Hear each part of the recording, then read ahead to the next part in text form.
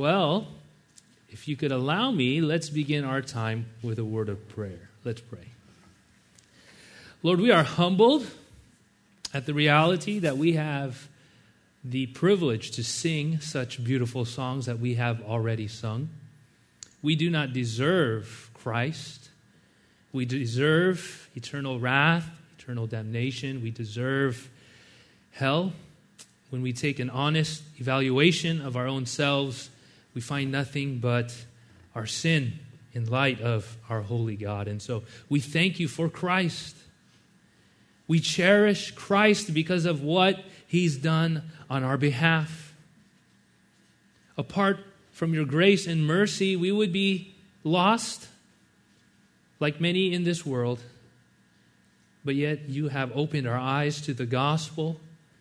You have called us to hide in the shadow of the cross. And these will be things that we will spend eternity praising God and thanking God for. Lord, as we think about our redemption this morning, grant unto us perseverance. Open our eyes that we might see the wonderful things in your word.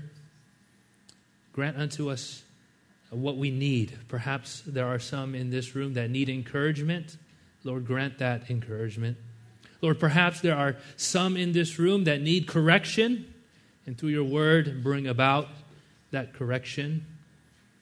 Perhaps there are some in this room that need to hear of the gospel and need new life from Christ. Lord, give that new life, not because of any individual or any church, but because of the gospel itself. Lord, we pray in this next few moments that the word would do its work. Lord, we pray this in your name. Amen. Amen. On March 20, 2018 of this year, the last male northern white rhinoceros passed away. That may not interest you at all. Here in Southern California, we don't have many of those. And even if you go to the zoo, you probably won't see one because the last male has passed away. This animal now only has 2 surviving females left. And so this animal is endangered. It's literally on the brink of extinction. This rhino, whose name was Sudan, was overseen by a team of scientists, a team of businessmen or people investing money and wanting to see this animal preserved. And it was even surrounded by a team of armed guards. See, the rhinoceros is hunted for its tusk and what those things can bring in terms of jewelry and other valuable things. And it was so valuable that armed guards had to guard it while it would eat in the wilderness because of fear that hunters would catch it and sell whatever they can gather from this animal. Think about how much time, think about how much money, think about how much energy goes into preserving this animal. You know, in the world that we live in today, there are some scientific ways that they believe they can continue this particular species of the northern white rhinoceros, but still, at the end of the day, we're talking about an animal, and we're talking about millions of dollars and lots of energy spent in preserving this life, this species. I think and I fear that in a spiritual parallel, there are ways in which we as Christians think that Bible-believing Christians here in this particular part of the world, Western society, are under a similar threat. There aren't many of us left that love this book, that read this book, that believe this book, that obey this book. And so there are times where we might feel like we are an endangered species. And there are times where we might feel that we need to pour in all of our energy, all of our resources, all of the protection that we might need into preserving biblical Christianity. I think about the things that are happening in this world and in this country, and as a Christian, I can feel like I'm standing at the bottom of a mountain, tasked to climb to its top. Think about the rise of pluralism, the things that we see happening in our culture, right? Bakers can't bake. Baker's going to bake. Whatever it is, I don't even know the details of the controversy. Right? There's concerns over our freedom of speech, what we can and can't say in the public square, because we don't want to hurt people's feelings or their quote-unquote rights. Think about society's denial of propositional truth, just people not even accepting the basic idea that there are things in this world that we can say are true with a capital T.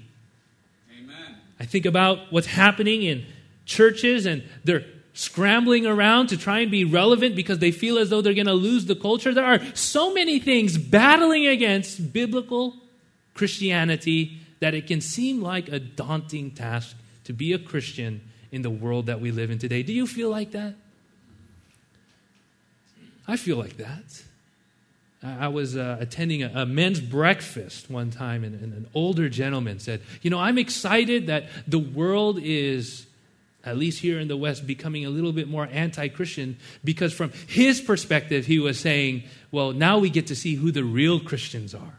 Amen. He's an older gentleman in his 90s, and I sat there thinking, easy for you, because you're not going to be here.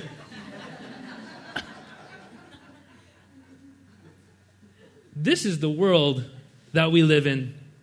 And when I cower, or when I am tempted to shrink back at this uphill battle of what it means to be a Christian in today's world, I do find comfort when I read the scriptures. I find a lot of comfort when I read passages like Matthew, when we're told that the gates of Hades will not prevail. I find comfort in passages, like in Matthew again, at the end, when Jesus says, I will be with you until the end. I find comfort in these passages that promise the preservation and the continuity of the spread of the gospel here on this earth until Christ's return. And those things warm up my heart. But then I start to think about the details of those promises. How does God preserve the church? How does God continue the spread of the gospel? It often is accompanied by the sufferings of God's people. Amen. The boldness to live a Christian life in the face of an unchristian world. We love the doctrine of preservation. We love the Bible's promises of preservation. But we need to realize that in God's preservation of our souls, that actually implies we will see difficulty. We will see hardship, and we will see trials. We as Christians are faced with pressures, as we've already seen, externally outside of the church, but we also have pressures internally. There are pressures within the people here. Pressures perhaps not necessarily intentionally inflicted. Pressures to compromise doctrine, perhaps. Pressures to compromise integrity or to overlook certain sins. We know that there are pressures for us to fall in terms of being faithful in this world. And so today, knowing that there are external pressures, knowing that there are internal pressures, what I'd like for us to do is look to a book in the Bible that kind of understands what we might be experiencing, maybe even to a more serious degree. And that's the book of Hebrews. The book of Hebrews was written to a group of Jewish converts. And these Jewish converts faced a lot of pressure, both in the world, Roman persecution or perhaps other persecutions, and internally from their own kinsmen. Unconverted Jews who were among the leaders of those who persecuted the church early on in her history. And so the recipients of the book of Hebrews were no strangers to the difficulty of living a faithful life under a culture that did not want the beliefs of Christianity. And the the book of Hebrews is a book written to encourage these individuals. One of the ways that he encourages them, if you would allow me to at least survey some verses as we get to chapter 4, is by continually reminding them of Christ's return. Look at what he says in chapter 1, verse 6. Hebrews chapter 1, verse 6, it says, "And when he again brings the firstborn into the world." The fact that he uses the phrase again implies that there was a first time. There was a first time when Christ came into the world, and then he is again going to be coming. And so he spends a good chunk of chapter 1 reminding his readers that Christ is coming again. That's one of the ways that we find encouragement when we look at the uphill battle of living the Christian life here on this fallen earth. In chapter 2, verse 5, notice what he says. He says, "For he did not subject to angels the world to come." When he uses this phrase, world to come, he's talking about the heavens or the final stages or however you want to view your eschatology. But he says, the world to come concerning which we are speaking. So not only does he remind them of Jesus is coming back, but he reminds them of what life will be like when he does come back. I turned the corner a couple of years ago from my 20s to my 30s. And I quickly realized that I'm not 20 anymore. I've actually been texting with PJ about possibly joining a basketball league. And both me and him he's older than me, so I'm not as worried maybe as he is. But we are both concerned. I played in this league last year, and these guys are in their 20s. And I'm playing basketball, and I can't, these guys are in their 20s. We're playing late at night, and then they wake up and go to work the next day, and then I wake up the next day, and my body hurts all the way up until Sunday morning. I love to be reminded of the fact that a day is coming when I will have a glorified body, and I will walk with Christ. Amen. And I will talk with Christ, and I will know Christ, and I will look at him face to face, and he will remind me of the price it paid for me to get to heaven. And that's what he's talking about. In chapter 1, he says, he's coming again. In chapter 2, remember, there's a new world that's coming. And you will be part of that new world. And how that happens is through Jesus Christ. Because in chapter 3, verse 1, he says, "Holy brethren, partakers of a heavenly calling, consider Jesus." Think about Jesus. Remember Jesus. He uses our Lord's earthly name. Yahweh saves. A promise that stems all the way back into the Old Testament. It was relevant during the first century when the author is writing this, and is relevant for today. Amen. Jesus saves, and you need to consider him. Amen. And one of the most pressing times where you need to make sure that you are considering Christ is in the midst of trial. In the midst of difficulty, in the midst of hardship. And so he's reminding us of Christ. All the way to the point where we get to our text this morning. That was all introduction. You guys have a couple more hours, right? I think I heard PJ preaches over an hour, right? So I can get comfortable here?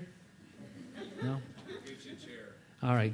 Have you heard that Amen Pharaoh thing before? Like if a preacher is preaching for too long and you want to give an amen, just say Amen Pharaoh, and then when he asks why, just say, because you got to let my people go. Okay? So if I hear an Amen Pharaoh, we'll start wrapping things up around here, okay? Hebrews chapter 4. Going back into this text, we get to this point where he's still encouraging his readers to be faithful in the midst of difficulty, to be faithful in the midst of persecution. In chapter 4, verse 14, he expresses the main point of these 3 verses at the very end of the verse. Notice what he says at the end of the verse. He says, "Let us hold fast our confession." He's encouraging them. The author includes himself. He says, let us, this is a Christian activity. This is a believer's activity to hold fast to the confession.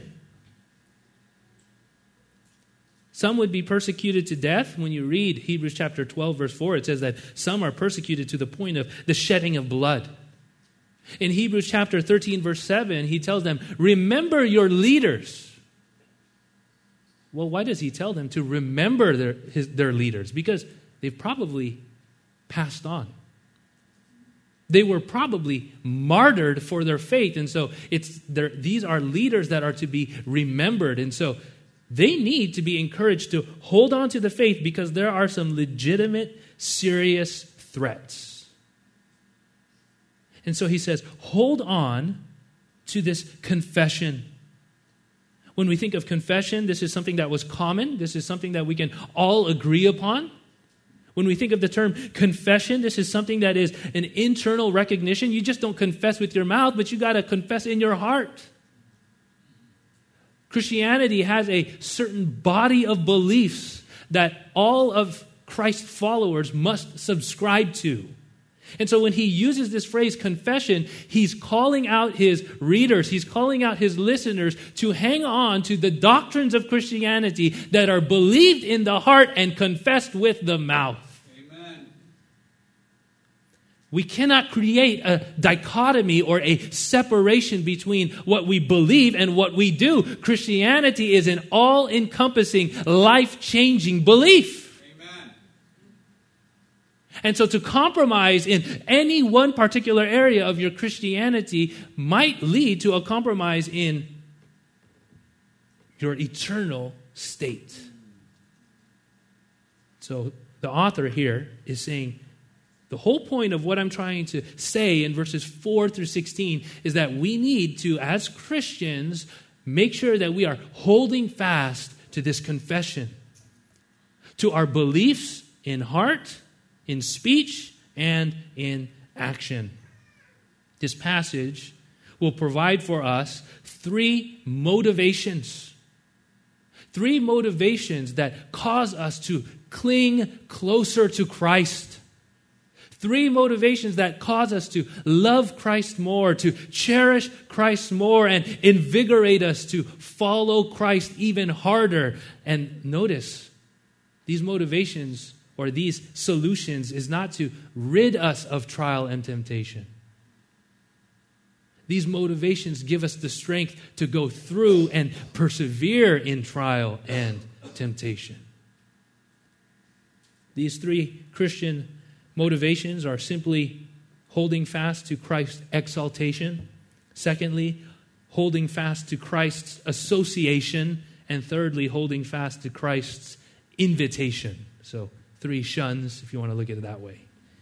First, let's take a look at Christ's exaltation. This is a motivation for us to hold fast to the confession because in verse 14, he begins with this very truth. He says, since we have a great high priest who has passed through the heavens. I love this language that the author uses. He uses language of possession. You know, my wife and I just celebrated 7 years of marriage, and when I go around, nobody calls her honey or love or mine except me. She belongs to me. If I hear somebody else say that, we got problems. This is language of possession. This is language of understanding or intimacy. And here, the author of Hebrews says, you need to understand that you have something within your possession that is more valuable than anything in this world. So oftentimes we lose sight of our possession in Christ or what we have in Christ, not necessarily just, we lose sight because of our material possessions sometimes.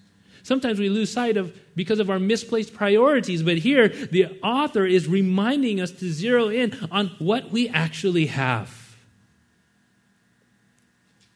We spend so much time complaining about what we want or what we don't have. We spend so much time complaining about the things that we have and how they don't live up to our expectations. But the author here is saying, forget all of that. Forget what you want. Forget what you have in terms of whether or not it's sufficient in your eyes or not, but there is something within your possession that will help you faithfully live out the Christian faith. And praise God, because notice, what is it that we have? A high priest. Amen. We have a great high priest. We have someone who intercedes on our behalf even when we are faithless. He is faithful. We have an advocate. We have someone, as he describes in Hebrews chapter 1, who is seated at the right hand of God. He is our mediator. He pleads on our behalf before the throne of God. This is what you have in your possession. So as you try and live the Christian life faithfully in this fallen earth, you will stumble, you will fall, you will make mistakes, but go back to the high priest. Find your reconciliation to God the Father through him. And I love that we have a high priest who is not just within our possession, but he is exalted, because it says here that he has passed through the heavens. Passed. Not passing. Oh, we're just passing by. That's not what Jesus is doing. He's not taking a cosmic stroll through the galaxy saying, look at this star that I created. Look at this galaxy that I created. No, it says that he passed. He exceeded. He went beyond that, and he traveled further than what the eye can see. Right? He passed through the heaven? No, he passed through the heavens, plural.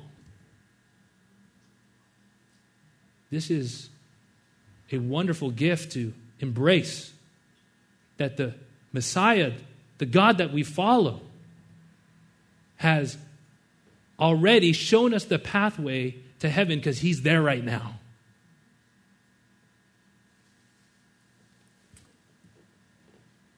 He passed through the heavens. Whenever Easter time comes around, what are we celebrating? We celebrate the resurrection. And what do a lot of non-believers say? Well, where is he then? Where is he? You say that you give your life to this man who conquered the grave. You say that he's risen from the grave, then where is he? Well, they need to read chapter 4, verse 14. I'll tell you where he is. He is in worlds unknown. Sitting in the very presence of God, and one day I will be there with him. Amen. Why? Because I am his and he is mine, on the basis of my faith and repentance in him. We need to hold fast to Christ's exaltation. One of the things about living in LA that's just something we all kind of grown used to is traffic. It's traffic. I visited a friend in Sacramento, and we're driving in Sacramento, and then all of a sudden we're on the freeway. It slows down, and we start rolling at about 55, 60 degrees, and then he breathes a sigh, goes, oh, traffic. And I'm like sitting there thinking, dude, we're still moving. This is not traffic. Have you sat on the 405 during rush hour? Have you driven down the 105? Have you driven down the 91? This is not traffic. And you know what? Why do we go through that? If there are other places in this world where we don't have to deal... Now, my sanctification's coming out right now. But there are other places in the world where they don't have to deal with this. Why do we deal with it? Why do you get in your car after an 8-hour day, check your Maps app or whatever you use, Waze or Google, and then think to yourself, man, I got an hour before I get home. What makes all of that worth it? Well, whatever is waiting on the other side of your 8-hour day. Your family, your spouse, your kids, your friends, your church might be waiting on the other side of that 45-minute commute. Listen, on a small scale, we are willing to go through a little bit of difficulty for the payout of what we would see on the other side. That's exactly what the author is doing here when he gives us a glimpse of Jesus seated at the right hand of God the Father. He says, you're going through some trial and difficulty right now, but what's on the other side of that is your great high priest who's interceding for you in the very presence of God. I'll be there. My hope and prayer is that you would too. That you would trust and embrace the life, death, and resurrection of Christ, so that you could join with the rest of us. Have you become spiritually short-sighted by earthly distractions?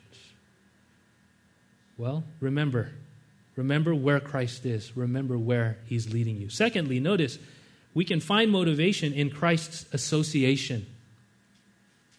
if you're tracking with the text in verse 14, we have in our possession something that's not even in this realm of existence. Right? That's what verse 14 says. You have a great high priest who's in heaven. Now, if you're tracking along, you might be asking a very, legitimate question. How can we have something that's not even here? How can we have in our possession someone, a high priest, who's not even in our realm of existence? And that is answered in verse 15. The author anticipates that objection, because notice he begins with this really confusing double negative. He says, for we do not have a high priest who cannot sympathize. Speaking in double negatives is really hard. I saw a TV show. It was a prank show where this guy had to hold up a sign and try and convince people to join him in this protest. And the sign said, don't stop letting people not help you. And it just didn't make sense because there were too many double negatives. And here, when we take a look at this, what is the author actually saying? What he's actually saying is, no, you do have a high priest who can sympathize with you. Just because he's up in the heavens, just because he's not in this realm of existence, doesn't mean that he doesn't understand what you're going through here on this earth, because he was here. He sympathizes. Literally here, this term sympathy is that he feels with us. He feels with us. You ever go through a difficult time in life?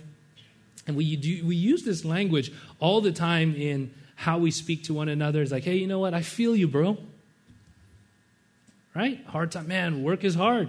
Man, school is hard. Man, life is hard. Raising kids is hard. Man, being an adult, #adulting, whatever they call it nowadays. This is hard. And sometimes when you share those kinds of burdens that are on you, you're not necessarily looking for answers. You're just looking for someone to say, man, I understand. I feel you, bro. I'm right there with you. And that's exactly what this text is saying when it says Jesus sympathizes with us. If Jesus Christ were physically standing here, he would say, I feel you. No matter the objection, no matter what experience, you might look at Jesus and say, Jesus, you did not have to live in this 21st century world. You did not struggle with this little thing called a phone. Facebook, Twitter, perhaps even more serious matters of purity. You didn't have to deal with the society that we live in, all these surgeries that people are having, showing how backwards thinking that they might actually be. And Jesus could actually stand here and say, you know what, I did not live in this 21st century world, but I've been tempted with distraction. Much like how you're tempted with distraction when you wake up in the morning and look at your phone. I've been tempted with lust, much like you're tempted with lust when you're on your computer or out at the beach in the summertime. Jesus Christ, and here's a more serious one. I don't want to get in trouble, but even sometimes for the women, you don't understand what it's like to go through certain things. To the men, right? You never had a baby. You never experienced other biological differences. Even that claim before Jesus will not stand, because you know what? Jesus can say, well, I may not have experienced that, but I've been tempted with things like being irritable. I've been tempted with things like frustration. He was surrounded by 12 disciples that had no clue what was going on. And so even whatever human objections we think we can come up with, oh, you know what? Jesus, you didn't have parents like mine. You had Mary. She was a godly woman. I remember being a kid thinking to my parents, I never chose you to be my parents. Then my parents said, hey, right back at you. We didn't choose you either. Right? No matter what, we can't say, Jesus, you don't know what it's like. You don't have my parents. You didn't have my siblings. You didn't have the technology or the world that we live in. No, Jesus came to this earth. And while he may not have an exact understanding of what it's like to own an iPhone, he has a very accurate understanding of the core temptation that's happening in your heart. Amen. And this is why in the book of John, we're told that all judgment has been given to the Son. Because there would be some sense the right for us to stand before a holy God and say, well, you don't know what it's like to live on this earth, but because judgment has been given to the Son, he stands there and says, no, I understand. Amen. And I've gone beyond you into perfect obedience. Amen. And so we need to take a look at this passage, and as Christians, we need to realize that Jesus Christ came into this earth, and he sympathizes with our difficulties. Yet there is a difference, because he says he sympathizes with our weaknesses, but one who has been tempted in all things as we are, yet without sin. Jesus associates with us in the temptation, but he does not associate with us in the guilt of sin. Amen. The Bible tells us that Jesus is sinless. He is perfect. You know, we have a guy at church who lifts these crazy weights. He's 140 pounds. He can bench 315. I might have mentioned him before. And when I work out with him, I work out with his wife. I mean, it's just reality. I can't do what he does, right? I can't even do half of what he does. So when I'm lifting the bar, or when I'm trying to lift the weight, who has experienced more of working out, me or him? He has. Even when I give up, more credit needs to be given to him, because he felt the same pain that I feel, but he went beyond that because he's done more. That's exactly how the author is describing Jesus here. We all gave up. We all gave in. Jesus took the full brunt of sin without caving. Amen. And we need to find comfort in that. Because as he associates with us, as he partakes of life here, we find our comfort and our salvation in someone who has sympathized and understands what it's like and has succeeded on our behalf. You know, in the working world, one of the best experiences to have in the working world is to have a boss, a manager, or a superior who has done the very job that you're doing. Right? I remember I got hired right out of college to work for a company, and, you know, right after my bachelor's degree, I was excited, I was working, and then I got hired, and then older people that I was tasked to be there with or work alongside of, there was not much respect, even though I had finished college. And that's just life, right? We look at these inexperienced rookies, and we look at them and think, well, you have nothing that you can contribute because everything you know is up in here. It's not really fleshed out in life. Well, Jesus comes down, experiences life here, and he understands what we're going through.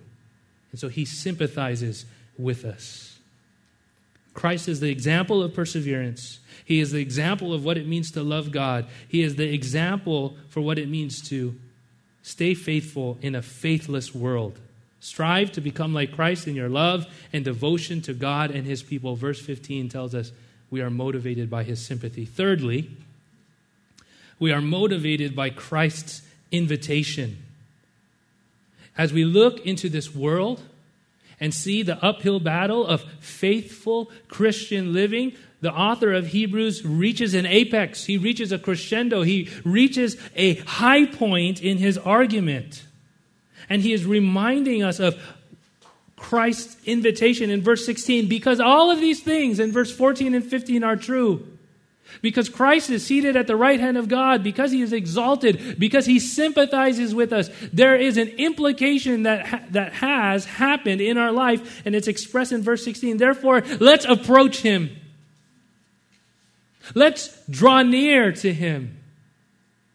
Let's not be shy or be weary of coming to Christ. And notice, what does he give us in this invitation? Approach him with boldness, with confidence. Why? Because it's a throne of grace.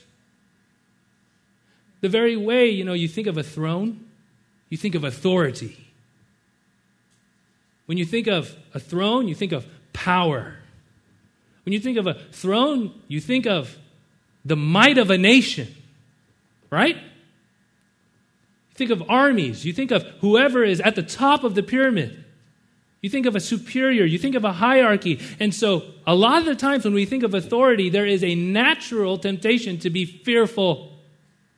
There is a natural temptation to be wary of like, oh man, you know what? This is a person of importance. This is a person of power. I need to be careful how I approach this. But notice the text describes this throne as a throne that is characterized by grace.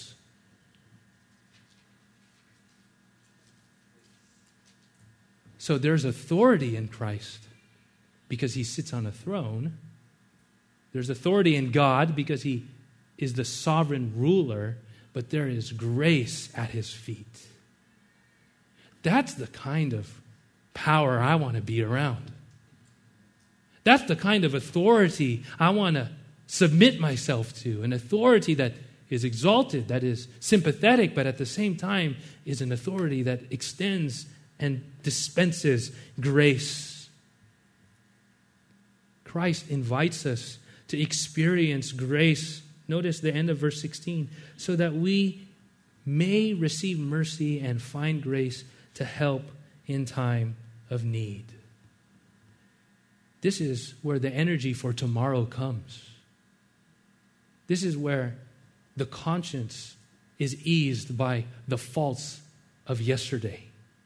Because notice, he says, you receive mercy. Mercy is forgiveness. Things in the past that you've done or faltered, mistakes that you've made, sins that you've committed that need mercy to cover them. I need mercy. You need mercy? Not Elvis, have mercy. But legitimate forgiveness of sins for past faults. I don't want to dig up the bones in my closet. I don't want you to see those. I don't want anybody to see those, but they're there. And God has mercy to forgive. And it's interesting because even the way that the author phrases this, you can almost even translate it or understand it in the past tense. You've received or you have found mercy. You have mercy and you have found grace. Grace is for tomorrow. Grace is what you need moving forward. And so I just don't need mercy for yesterday, but I need grace for today and grace for tomorrow. And he uses it and words it in language of assurance and guarantee. It's almost as if he's saying, you are pre-approved for an unlimited amount of grace. Grace not to be abused, right? But you've been pre-approved to find grace at the throne of God. Amen. Living in Southern California is so different from living anywhere else in the world. It is almost impossible to even own a home nowadays in Southern California. I don't know, I haven't maybe lived long enough to see the cycles of real estate, but when I look at numbers, and then when I look at my paycheck, there's things not anywhere close to touching. Right? I actually have to stand on the shoulders of other people's generosity, right, through rent or other means, just to make it in Southern California. And other people who may not have generous people in their lives to help them rent or find a good place to stay here in Southern California, they have to go through this super rigorous process of getting approved for a loan if you're going to buy a house. I have a good friend of mine, very good job, Filipino, no surprise. He's a registered nurse. He's an RN, right? And then his wife, Filipina, no surprise, registered nurse. My wife, registered nurse. My mom, registered nurse. My father-in-law, registered nurse. My mother-in-law, registered nurse, right? Me? Oh, pastor? No, not really. But this guy has got a really good job, and when he applied for a loan, it's crazy all of the rigors that they were turning over every stone. You went to Target and you spent this much. You have credit here. You have credit here. You have all of these things in your life just to get approved to buy a home. The world is not a very gracious place. In the presence of God, where stakes are much higher, for the Christian, for the believer who can actually step into the presence of God because of their faith in Christ, you are pre-approved to receive invaluable grace. And that should motivate you to live the Christian life. Amen. We've got 30 more minutes, right? I didn't hear an amen, Pharaoh. But as we wrap up our time, I can't but help think of a man named Paul Schneider. Paul Schneider was known to some as prisoner number 2491. He was actually a Bible-believing pastor during World War II. He lived in Germany. And upon preaching the gospel in Germany, the Nazi secret police were observing him prior to the Nazis taking over Germany, or at least, going crazy over there. They were listening in on him, and they actually labeled him as psychologically deviant and put him in a concentration camp because of what he believed. And we today would just call him a gospel preacher. Well, they put him in a concentration camp, and he would eventually be the first Bible-believing martyr of the confessing church in Germany. They put him in a concentration camp, and as a man of God, as a preacher of the gospel, he actually starts a Bible study, and the other people in the concentration camp are converted, and they have this mini church revival going on in the concentration camp. The Nazis see him as a problem, and so they isolate him and put him in solitary confinement so that he would no longer influence the rest of the prisoners. If you know anything about Nazi Germany, they conducted all of these experiments on their prisoners to kind of help with medical technology out in the world. They would actually see how close they could bring their prisoners to the brink of death and then try out all of these medical procedures to see if they could revive them. And they would take that technology and try and put it out on the battlefield. Actually, even to this day, some of the treatments that we have for burn victims comes from the research that Nazi Germany had accomplished when they were burning Jews. So these people treated their prisoners very, very badly. And so they were doing all of these medical treatments on him. They were doing all of these procedures on him, and he was killed when they gave him a dose of medicine that caused his heart to essentially explode. The Nazis were so embarrassed of how much they have beaten this guy black and blue and ruined his body that when they told his wife to come and pick up his body, they nailed the coffin shut because they didn't want her to see what he looked like at his death. Now, what on earth could cause an individual to sustain that kind of persecution? What on earth could cause someone to persevere through that kind of difficulty?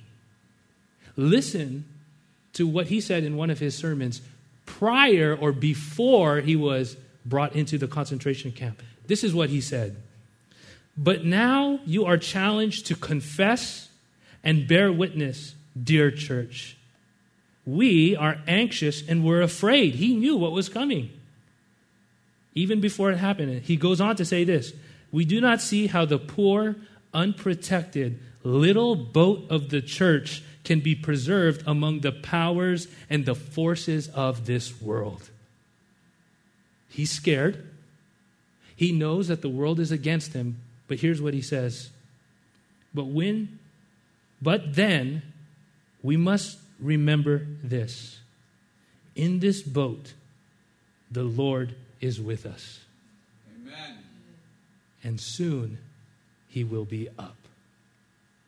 Beloved, living a faithful Christian life here on this fallen earth is an uphill battle, or you might say, like Paul Schneider, that we are a tiny boat in the middle of the storm. But we have Christ in our possession. We have a sympathizer with our weaknesses. And we have an invitation to receive mercy and grace to live faithfully until he comes back. Amen. Beloved, be encouraged. Christ is everything. Let's pray. Lord, thank you for this small reminder. In the scheme of life, Lord, this is 1 hour compared to the hundreds of hours that we live. This is but a few moments compared to all of the things we experience on a day-to-day basis. But yet, Lord, I pray and ask that this blessed hour of looking into your word would feed our souls, would encourage us to be faithful Christians, would remind us of what we have in Christ. Lord, this life is too short and too precious to give to anything else. And so, Lord, give us the perseverance that we need. Give us the big view of Christ that would cause us all the more to follow in his steps. Lord, we recognize our weakness. And so we ask for your grace and mercy, for this is and always is our time of need until you return. Lord, thank you for Christ. Thank you for the cross. Thank you for God's people. Encourage us this morning, and we pray this in your name. Amen.